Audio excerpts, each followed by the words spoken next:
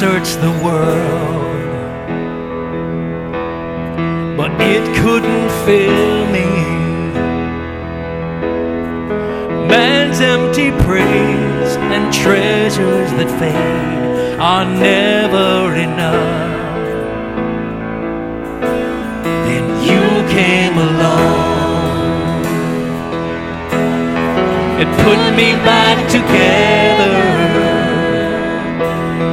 and every desire is now satisfied here in your love. Oh, there's nothing better than you. There's nothing better than you. Lord, there's nothing. Nothing is better than you.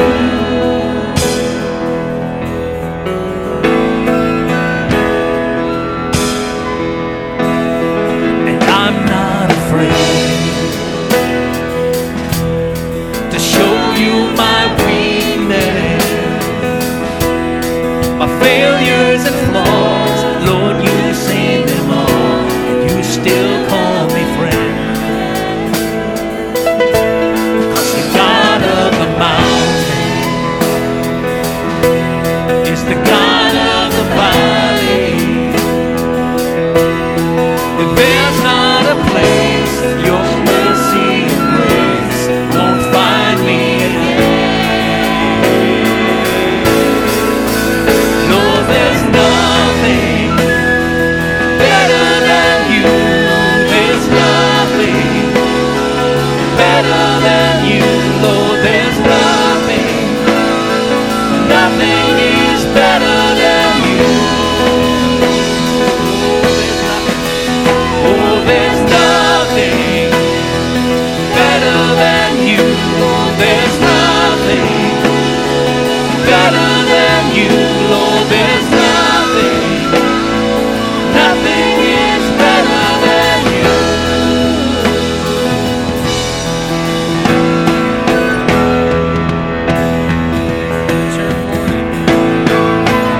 You turn mourning to dancing. You give beauty for ashes. You turn shame into glory. You're the only one who turn mourning to dancing. You turn mourning to dancing. You give beauty for ashes. You turn shame into glory. You're the only one who turns praise into garden.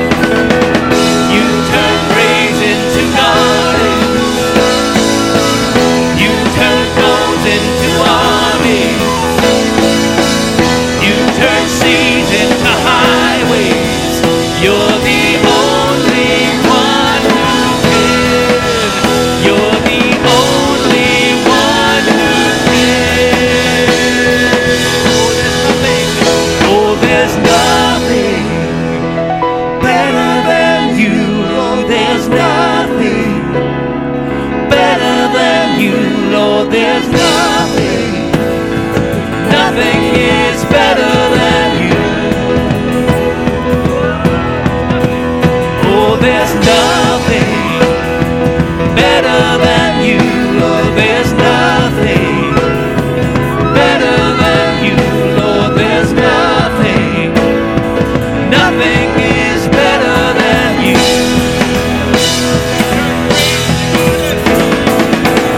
You turn grace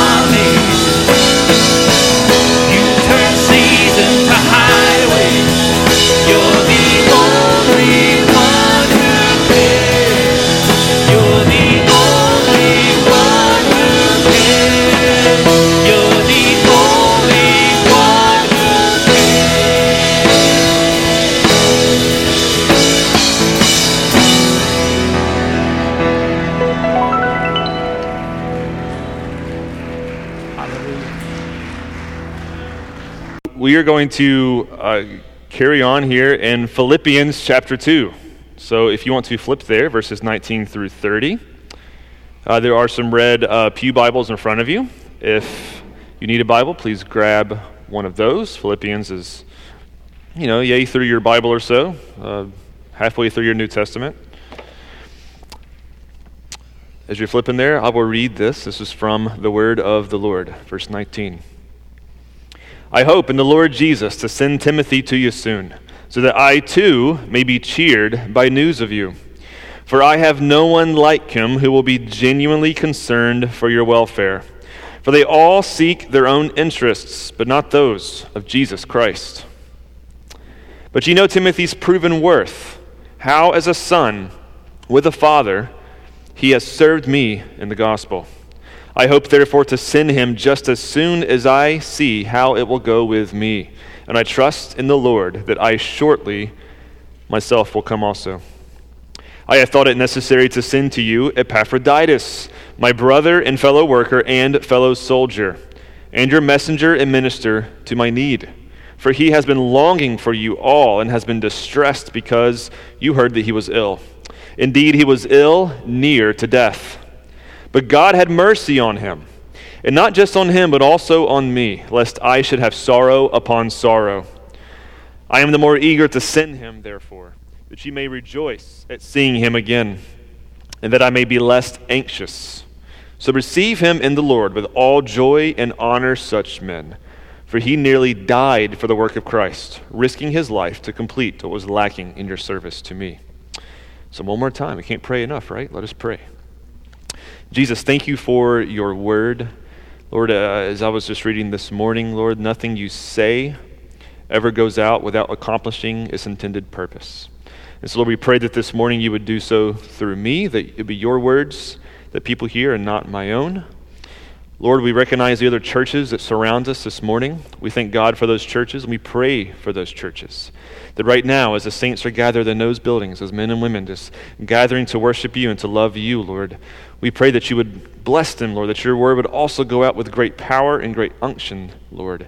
And that because of all the churches here that love you, that love the gospel, the good news, and are devoted to it, Lord, that this city would see a new era of renewal and revival here, Lord, that is not just based on one church or one personality, but, Lord, as a co-work of all of us together laboring for the good news in this city. So, Lord, please bless them. I pray for those this morning who are sick, Lord, or at home, hopefully, if they're sick, and in need of healing. That, Lord, that you would heal them now, Lord, those who have physical pains or ailments, Lord, that you would just touch them, Lord, miraculously heal them now. And Lord, we pray for our nation's leaders in this very vitriolic time, Lord, that you would just give them wisdom, Lord, equip them with the wisdom from above to lead and to lead us well in our country. Lord, we love you so much. We pray this in your good name. Amen. Well, this is the New Testament scholar, Gordon Fee, called this passage, he said, this is the stuff that makes a letter a letter.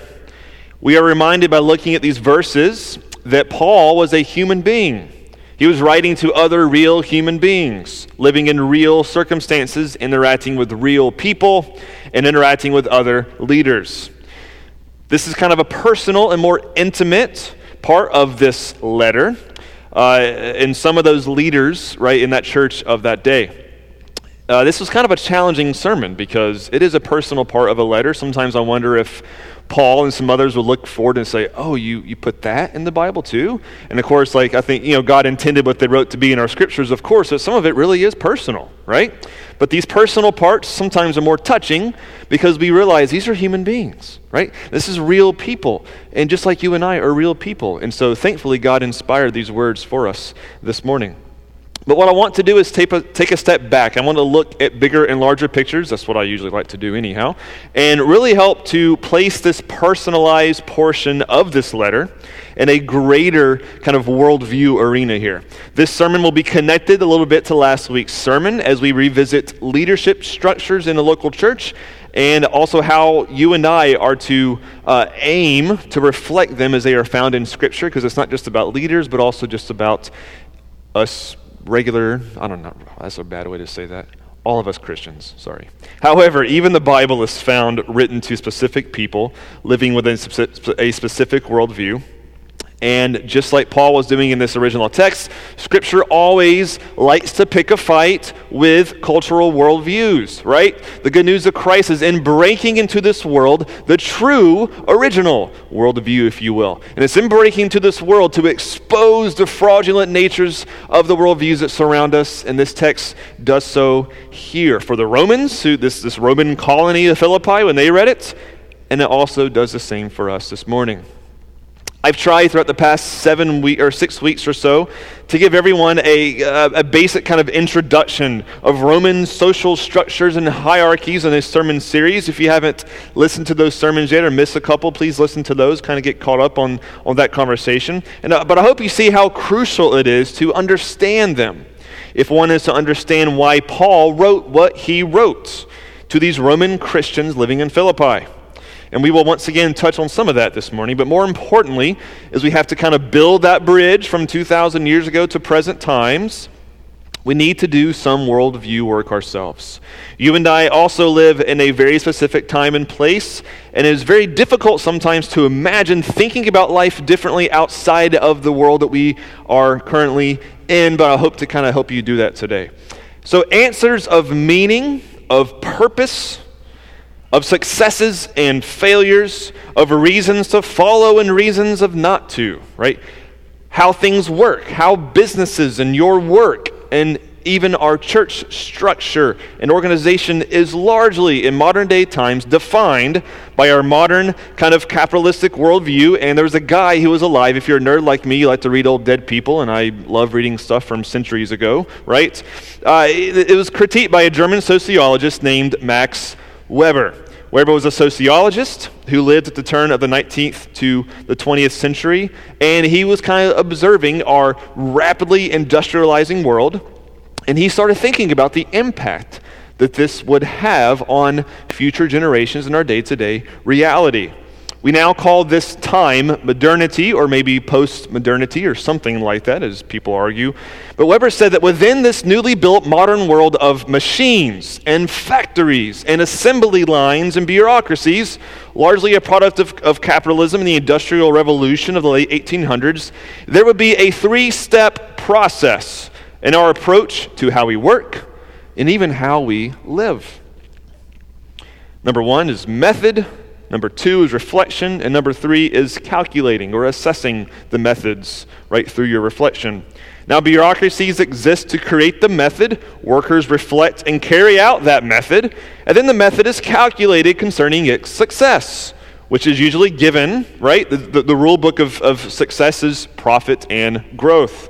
This basic process is defined by Weber, and in it we find kind of the blueprints for so much of our modern day world, for almost every business practice and approach in our nation. But however, I wonder if even he would have been aware just how far-reaching this has gotten into our psyche, into our identity as human beings, into our understanding of ourselves and our very identity as people. If a business can produce profit through more and more efficient means, right? As you think about it more, as you reflect upon that process more, how can we get more efficient to make more and more money? Then you and I can begin judging ourselves up against such a paradigm and a formula for success. Suddenly you and I feel the need to also enter into this machine-like method of living that will, upon as you make your own reflections about your own life, hopefully you can look and find these calculable results, evidence of success, right? If you fit into this American method of success, then our identity is wrapped up in your successes or failures in that machine. It is really the same way we judge the value of things we use. We just bought our house, and it came with a brand new oven that is most definitely the worst oven that's ever been invented. It takes me sometimes I can't even get the thing to start. I have to call Alex, and she takes her 5 or 10 tries. It's such a terrible oven. And you think about, like, who even allowed this to be sold? But as you're trying to use it, the method, it doesn't work. Like, this is not efficient, and we have got to get rid of this thing and buy a new one. And it has thus little value for me because it doesn't work, right? But you and I often approach everything with this mindset, a lot of things at least. as if everything, you and I included, are machines to be finely tuned to produce greater results. This is how we approach education. It's how we approach our job. It's no longer a calling, but it's a job, right, that you have to get more efficient in. And the experts tell us that we should approach our daily habits like this as well. Do you want to grow as a person? Finely tune your habits to increase your efficiency to get more things done, to get that machine working more efficiently, milking every hour of our day for productivity.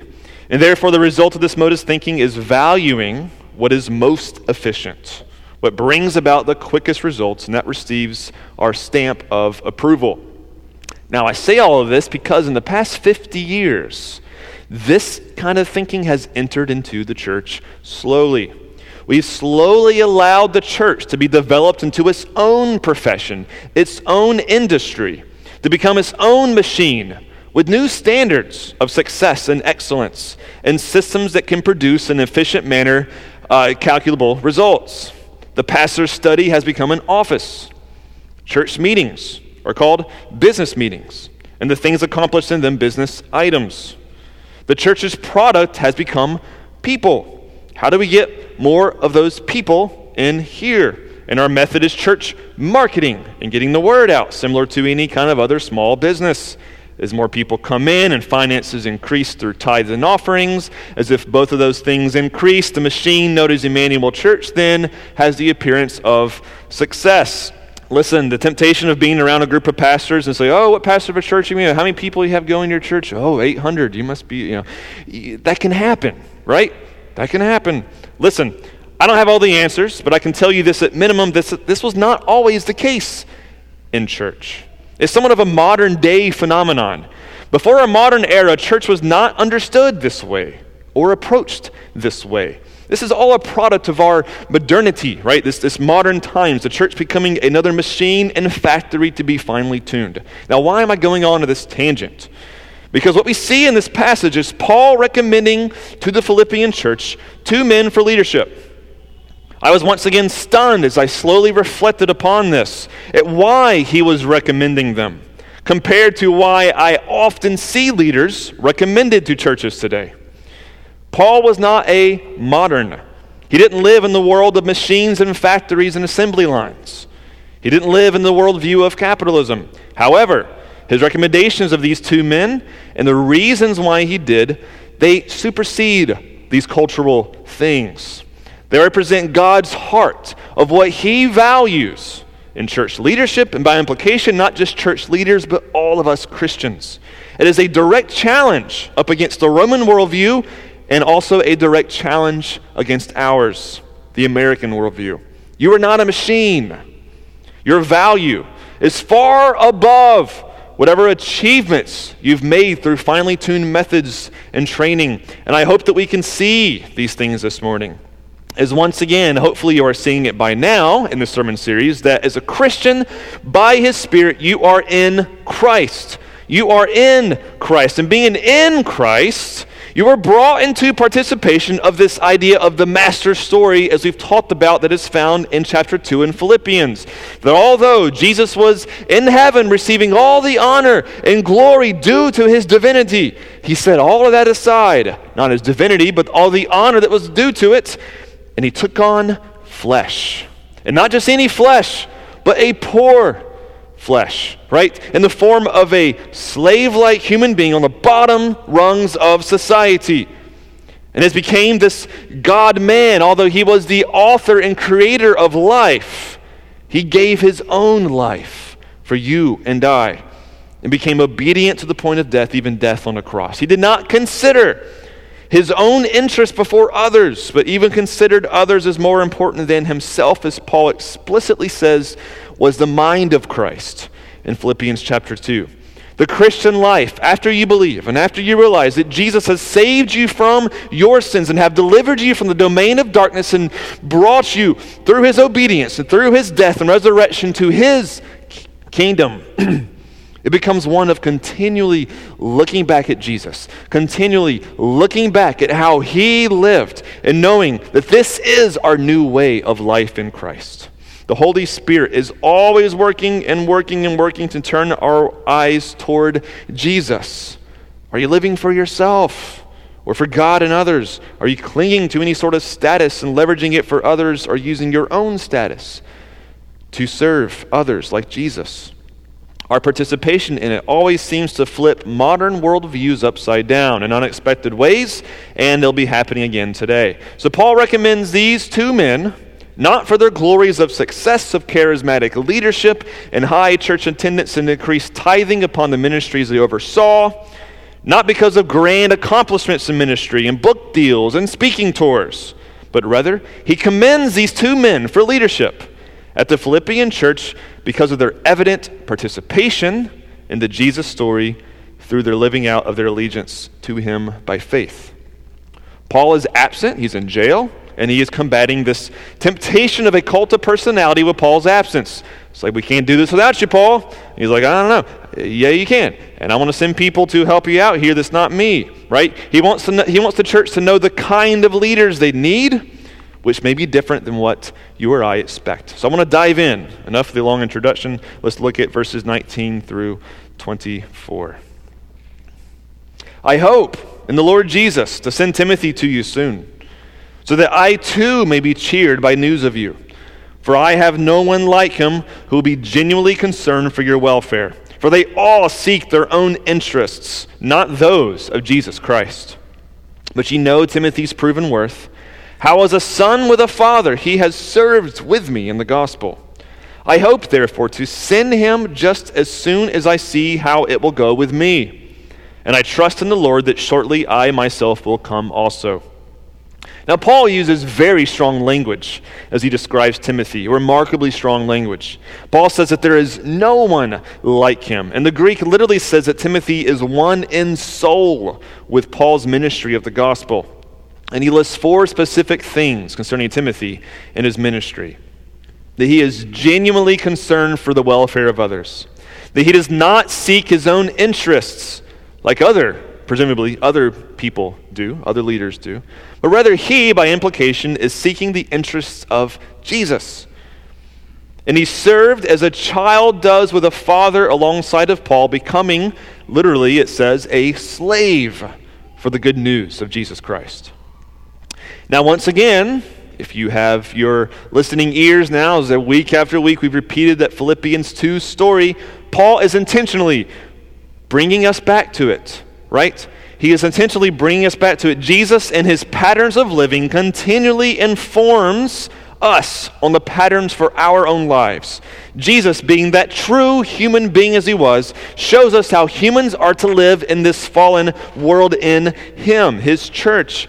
It is described in chapter 2, verse 4, as a human being who does not look after his own or her interests, but after the interest of others. The same attitude that is found in Christ.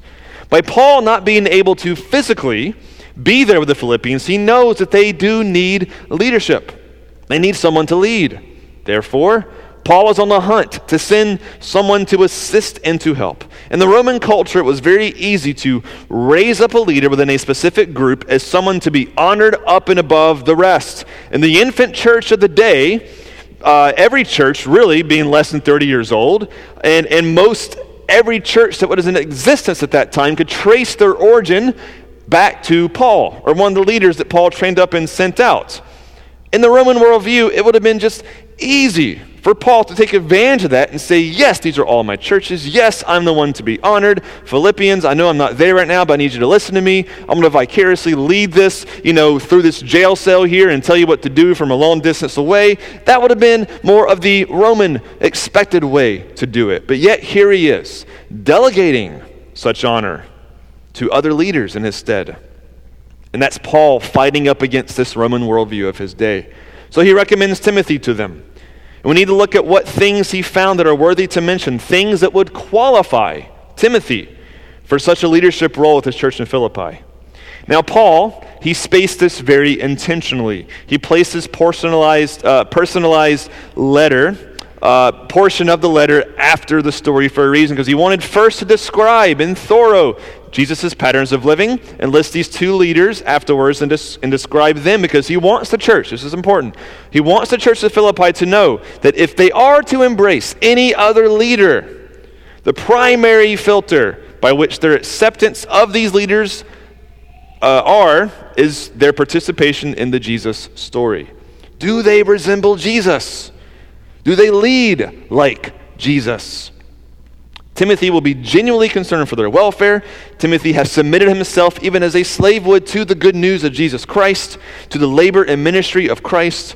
And these are the words that Paul used to describe how Jesus lived, and Timothy's participation of it in his own life is why Paul is recommending him. Now, let's move on to Epaphroditus, who we know was named after Aphrodite, which was one of the Greek gods. So this is a former Greek pagan having become a Christian.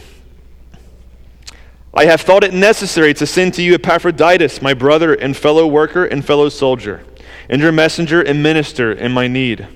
For he has been longing for you all and has been distressed because you heard that he was ill. Indeed, he was ill, near to death. But God had mercy on him, and not only on him, but on me also, lest I should have sorrow upon sorrow. I am the more eager to send him, therefore, that you may rejoice at seeing him again, and that I may be less anxious. So receive him in the Lord with all joy, and honor such men. For he nearly died for the work of Christ, risking his life to complete what was lacking in your service to me.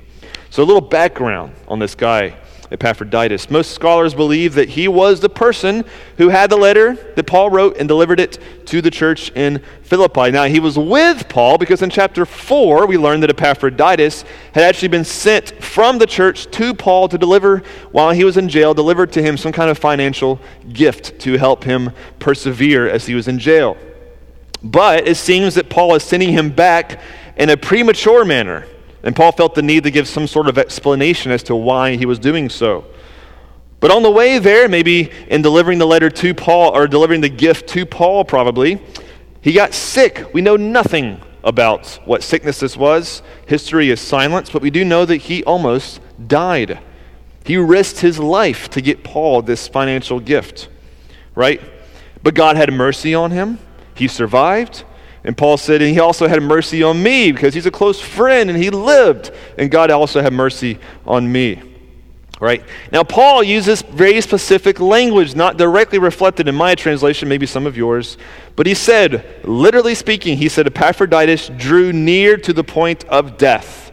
And what Paul is doing there is taking the same exact phrase that Jesus was brought to the point of death in Philippians 2, death on a cross. What he is doing is saying, Epaphroditus, like Jesus, he stuck his neck out, right? He almost died, unlike Christ who did die, but Epaphroditus, in the spirit of Jesus, was willing to give his life for you to get this gift to me, and that is why I commend him. Other things that he commends him for.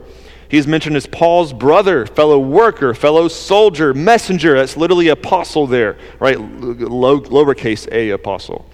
Minister, which is more like the word kind of means more one who serves, right? A servant, like Jesus was said to be in Philippians 2. And he risked his life to complete what was lacking in Paul's service to the church since he was in jail. And he requests that Epaphroditus receive all honor and joy, showing that maybe they would have been offended, maybe, at Paul sending him back so early, since they was hoping Epaphroditus could minister to Paul. But Paul is basically saying, yes, thank you for sending him, but you need him more than me, so I'm sending him back to you. Be happy about it. Don't be mad at me. He didn't abandon me. I'm sending him to you. This is the personal nature of this portion of the letter. Now, we can sum up these two early church leaders as people who participated in their Christian living in mirroring the life of Christ. People who were known for living out these patterns of how Jesus lived and served and ministered while he was here. This is what made them recommended to the church by Paul. As we mentioned earlier, all of this was up against Roman cultural norms. Paul should have been aiming to secure his own honor, his own place of leadership, and not give it away to others. If Paul was a good Roman leader, he would have been trying to establish himself more, but rather he delegates. And this is Paul once again challenging their way of understanding the world. Now, the story of Jesus and his life, his death, and his resurrection, and the idea of, although I have this status, I don't want to exploit it for my own gain, but rather be willing to set it aside and serve others. As a Christian, after salvation, this is our north, like our compass. Where is true north? It's Jesus. It's looking to Jesus. He is our true north. If we ever feel lost or we feel wandering, Jesus becomes the continual compass by which we always must be able to look to and reorient ourselves. As I mentioned at the beginning of the sermon, you and I, far from living inside of the Roman culture and worldview, we have our own. And I'm going to do a little bit of an argument, maybe from silence, but I think it's still legitimate. I don't know, hopefully it is. I think it is, right? I try to imagine this passage if written purely within 21st century, our cultural worldview in modern times. And I think it would have sounded something like this. I hope in the Lord Jesus to send Timothy to you soon. Then I may be cheered by news of you, for I have no one like him who can draw a large crowd through his charismatic and funny preaching. Not like the other preachers stuck in small churches with little crowds. You know Timothy's proven worth through his many seminary degrees and book deals, and how like an intern he served alongside some of your favorite celebrity pastors and has been mentored by them. And I hope, therefore, to send him just as soon as I see how it will go with me. I have thought necessary to send to you Epaphroditus, my brother and fellow author of books and fellow preacher who has toured with me and done many conferences with me around the country. For he has been longing for you all to see your numbers grow and to see your church change the world to become a major influence in your region, just like his church that he started years ago. Indeed, in his continual book tours and conference preaching, he got sick, but God had mercy on him. And I'm eager to send him to you, for you get what I'm trying to do here. This is tongue-in-cheek. I want to clarify, God does raise up people to do that work, and we need them. I benefit from them, those men and women who do write the books. I'm not bashing those people. We need those people, right? I don't want to be one, but God raises up people to do it, right? And that's good. But what is wrong, though, is if you look to those things as if they are our measuring tape of success. If we look at such resumes and say, well, that church is special because their pastor has that resume. That's my southern accent. Resume. Did you hear that come out? It happens sometimes. That church has arrived. That church has made it. We have a while before we can have such a leader. And I'll never be, as a regular old Christian person in this Christian world, I'll never do that kind of work for the kingdom. Please notice how Paul describes these two guys. They served the churches. They served. They lived like Jesus, even sharing in the harder, more suffering-based parts of Jesus' story. And in Paul's mind, these are the things that qualified them to lead. Those are the things that gave them the qualification for Paul to say, this is why I'm sending them to you. When you and I look at ourselves and other people and names according to their accomplishments and all the accolades that they have received in life and finding sole value just in those things, what we are doing is placing value on them through that lens of modernity. We are seeing them this method, this formula that they entered into, and they accomplished all these results that look very successful on the outside. And like a factory or assembly line, we try to create more structures to output more leaders that do that kind of thing, right? Or we try to compare ourselves next to those kind of leaders, and we look at the stuff we've done, and we think, oh, wow, what have I done with my life? Elon Musk reads 2 books today. I've read 2 books the past 10 years. I must be a weakling here. We feel weak. We feel insignificant. We think Jesus has some extra loving for those men and women, but for us mere regular people, he'll shuffle in quietly into heaven, but the trumpets of announcement won't sound when we arrive like they did for Billy Graham or Mother Teresa. He'll look at us and say, oh, it's you? Get in here. Oh, Mother Teresa, let's sound the trumpets. Well done, good and faithful servant, right? That's not the case. Not even close. This is what makes this text so powerful today for you and I. We are given new standards by which to understand what kind of leaders the church needs, people who pursue living like Jesus. That's it. That's the standard. But wait, not just for leaders, but for you and I, for all Christians for all time. Do you know you want to know why people get so burnt out today?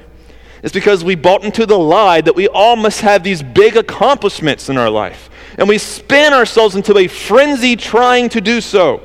Schools treat their students like products on an assembly line, training them to reach the stars at the point of education is just to get some skill-based job to make money. And we as parents think that they must also receive expert training and get musical lessons in sports at like 5 years old so they can be the next Cal Ripken or Paul McCartney. And our schedule maxes out as we run from this place to that place, entering to this machine of productivity and accomplishments, hoping that the result will be some achievement that will equal greater status or equal greater accomplishments or greater money, so we can find more meaning and find more purpose. Timothy and Epaphroditus were well known by how they served Jesus and how they served the church. Not by their book deals or the number of attendees in their churches, not by the crowds that they drew. Paul didn't seem concerned to mention anything like that. And this is crucial. We must pull ourselves from modernity and this idea of a method that brings these grand measurable results that are prophets, or in church terms, high attendance and high giving and lots of baptisms. And we must stop holding these as some formula to achieve at all costs. These sort of achievements and accolades are not our judgment of worth. It is not Emmanuel's judgment of success. You and I are all given a resume when we become Christians. Did you know this? We are given a declaration, a sheet of paper, if you will, that says this: Jesus has already done this stuff on your behalf. He has perfectly pleased God on your behalf. He has accomplished a perfectly righteous life before God because you could not. And because of what he has done for us, God loves you. You already have supreme value before him because Jesus has supreme value before God. Jesus' resume becomes your resume through the Spirit. His worth becomes your worth. And as a Christian, Jesus is inviting us, he's saying, be in my life through his Spirit. Paul's favorite phrase is in Christ, in Christ, in Christ, all throughout the New Testament, because he wants us to be in union with him spiritually through our allegiance to him as our Lord and as our King. Because he has accomplished all this stuff for us, he wants us to have new eyes, to see all people as those who are also in great need for their eternal salvation.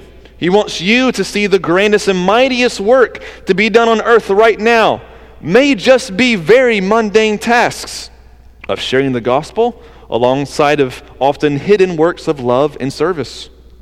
It is mostly found when we are on our hands and knees serving others, not climbing mountains or getting that book deal or a PhD. Some of us will have that work. Most of us probably will not. And you are not any less valuable because of it. Our highest concern is that we are participating in Christ through our allegiance to him as our King. Why Timothy and Epaphroditus are recommended to this church by Paul. And allowing God to bring us into whatever role that he decides as we pursue Jesus in this life. Now, for most of us, this work of being in Christ and participating in him, if you will, it will be mundane. One of my favorite people in all the Bible is somebody you probably never heard of, okay? It's Rufus's mama. You're like, Rufus is in the Bible? And who is Rufus's mama? It's there, right? It's just one sentence, but it's there. In Romans chapter 16, we see Rufus mentioned. Paul says, make sure you tell Rufus hello.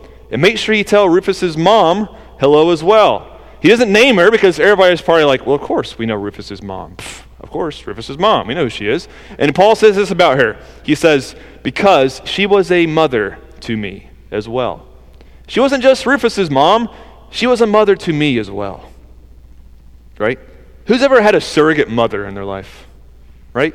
You're in college and you don't know how to wash your own clothes, and somebody else's mom is like a few miles away and they're like, just bring your clothes over here. I'll take care of your clothes.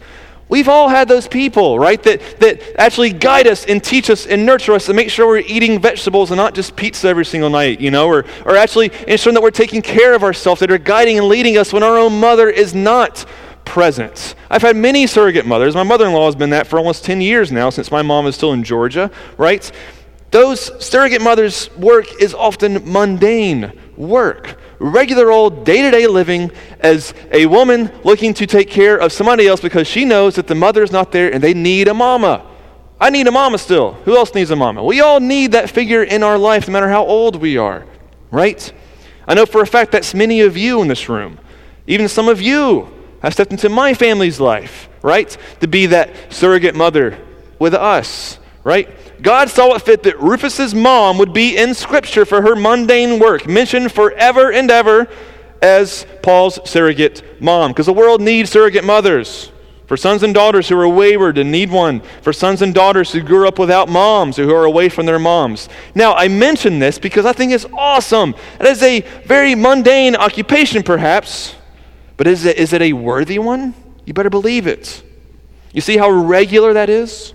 Do you see how such a life of service is actually kingdom work, if done in the name of Jesus? She freed up Paul to minister, and she cared for him as he was out and about doing his thing. So friends, we must adjust our understanding of value in Jesus' kingdom and the kind of work that we attach the words of value and success to.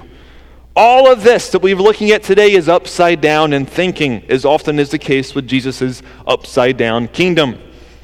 This is what we can draw from Paul's recommendation of his friends Timothy and Epaphroditus, and I pray we as a church understand these things as we enter into the next chapter at Emmanuel Church. So as we close, I'll mention a few things here, a few questions. I've heard from so many, including so many of you sitting in this room right now, telling me quietly, because we know that many have suffered beneath COVID, right? But I'm looking at my own life, and so many of you, I don't know how many, a lot of you have talked about this, and people back in Jersey that I just moved from, they share very similar kind of stories that, it's kind of been a blessing for our family because we're having meals together. Like, we're with each other more. Our schedules have been slashed, and we're hanging out. And it's been kind of nice for us as a family. Now, if that's you today, and I suffer from the busyness syndrome as well, right? What does this, and I've been telling myself this, I'm more preaching to myself right now. What does this mean about my life before, right? Why was I so busy before? What was I trying to do, spinning my wheels with this maxed out schedule? What was I trying to achieve? What was I looking for? What were the motives behind my busy schedule, right? Was I more concerned about trying to achieve something for my kids or for myself, right? Why does this slowed down life feel more like flourishing in Jesus? Was I aiming for things I shouldn't be aiming for, or trying to achieve things I shouldn't be achieving, or my values messed up? How can I take this unique pandemic time to ask those questions? Number 2, oftentimes our greatest insecurities lie at our lack of achievements in America, or our greatest pride comes from what we accomplished. Could it be that we must look to Christ first, recognizing that if there's any achievement that matters before God, any achievement at all that truly brings about meaning and purpose, to know that it has already been achieved on your behalf? And if you or I want to experience now the fullness of joy that we are called to in allegiance, to participate in this new life of Christ, right? Who cares what your neighbors think, or family or friends? What if you pursued such a life and didn't even tell anyone, but just loved and served others in the name of Jesus and didn't brag about your accomplishments in Jesus, but you just did them quietly, didn't Instagram them or anything? Here is where you will find flourishing, happiness, and the heart of God, I believe. And lastly, as we aim to restart and recultivate life here at Emmanuel, I want to learn from Paul's words here, to look at Timothy, to look at Epaphroditus, and raise our goals to what they were, what we see here in this text. Numbers may come, tithings may increase, attendance may explode here, but like Timothy, who was in Christ and mirrored the work and attitude of Christ, are we more concerned about making disciples here, about each other's interests more than our own? Like Christ, have we all become a slave to the gospel? What about Epaphroditus? Are we risking our necks for one another if necessary? Like Jesus, who gave himself up for us. We are called to step into that, to make disciples of one another who grow into those patterns of living. If I understand this correctly, that is how we measure growth at Emmanuel. That is our scale of growth. You can have a big church with lots of numbers and lots of money and not be a healthy church, right? Numbers are important. People matter. I'm saying all that. I know that to be the case. But what seems to be most important in Scripture is, as a Christian, being in Christ and mirroring him in your character and your growth as disciples and multiplying yourselves by making other disciples who walk in the same manner. Now, that's a healthy church. And I pray that we can find that here at Emmanuel by the grace of God. So let me pray. I want to call the worship team up. We have one more closing song. As they're coming up, let me pray. Jesus, I say these things not lightly, because I have been guilty of participating in all this stuff, of just being so heavily concerned about how many seats are filled and looking, and oftentimes find myself preaching to the empty chairs more than I am preaching to the ones that have people in them. Because I get obsessed with empty pews and empty chairs, thinking that I'm doing something wrong. Why aren't more people here? What can we do right to get more people here? It's a trap. It really is a cultural, worldly trap that is not of you. Lord, your Spirit is in those who know you this morning. You are present in those people here. And Lord, your work in their life as a pastor is what I need to be concerned with as a church that we need to be focused on, Lord. And as you look outward to our community and we see the brokenness outside of our doors, we see the pain of everything from poverty to broken families to addictions to all those things that surround us all around our community, that we look at that and our heart breaks knowing they just need to know Jesus. They just need to meet their Lord. They need to have a transformed life in Him to not just receive eternal life, but receive fullness of life even now. Lord, these are the things that our heart needs to be concerned for. Would you please align us to this, Lord? Please, as a true compass, just reorient us to these things, Lord. So those are the things that truly matter. Thank you that you have secured all this work, Lord. We can't work to gain your love. We can't increase your love for us. We can't get you to love us more than you already do. It's maxed out. And your love cannot escape us. We cannot lose that love. It is sealed on us, Lord. But may we labor because of the things that we have received, labor with all of our hearts to see your love expand to this city and to this church. We love you, Lord. We pray this in your name. Amen.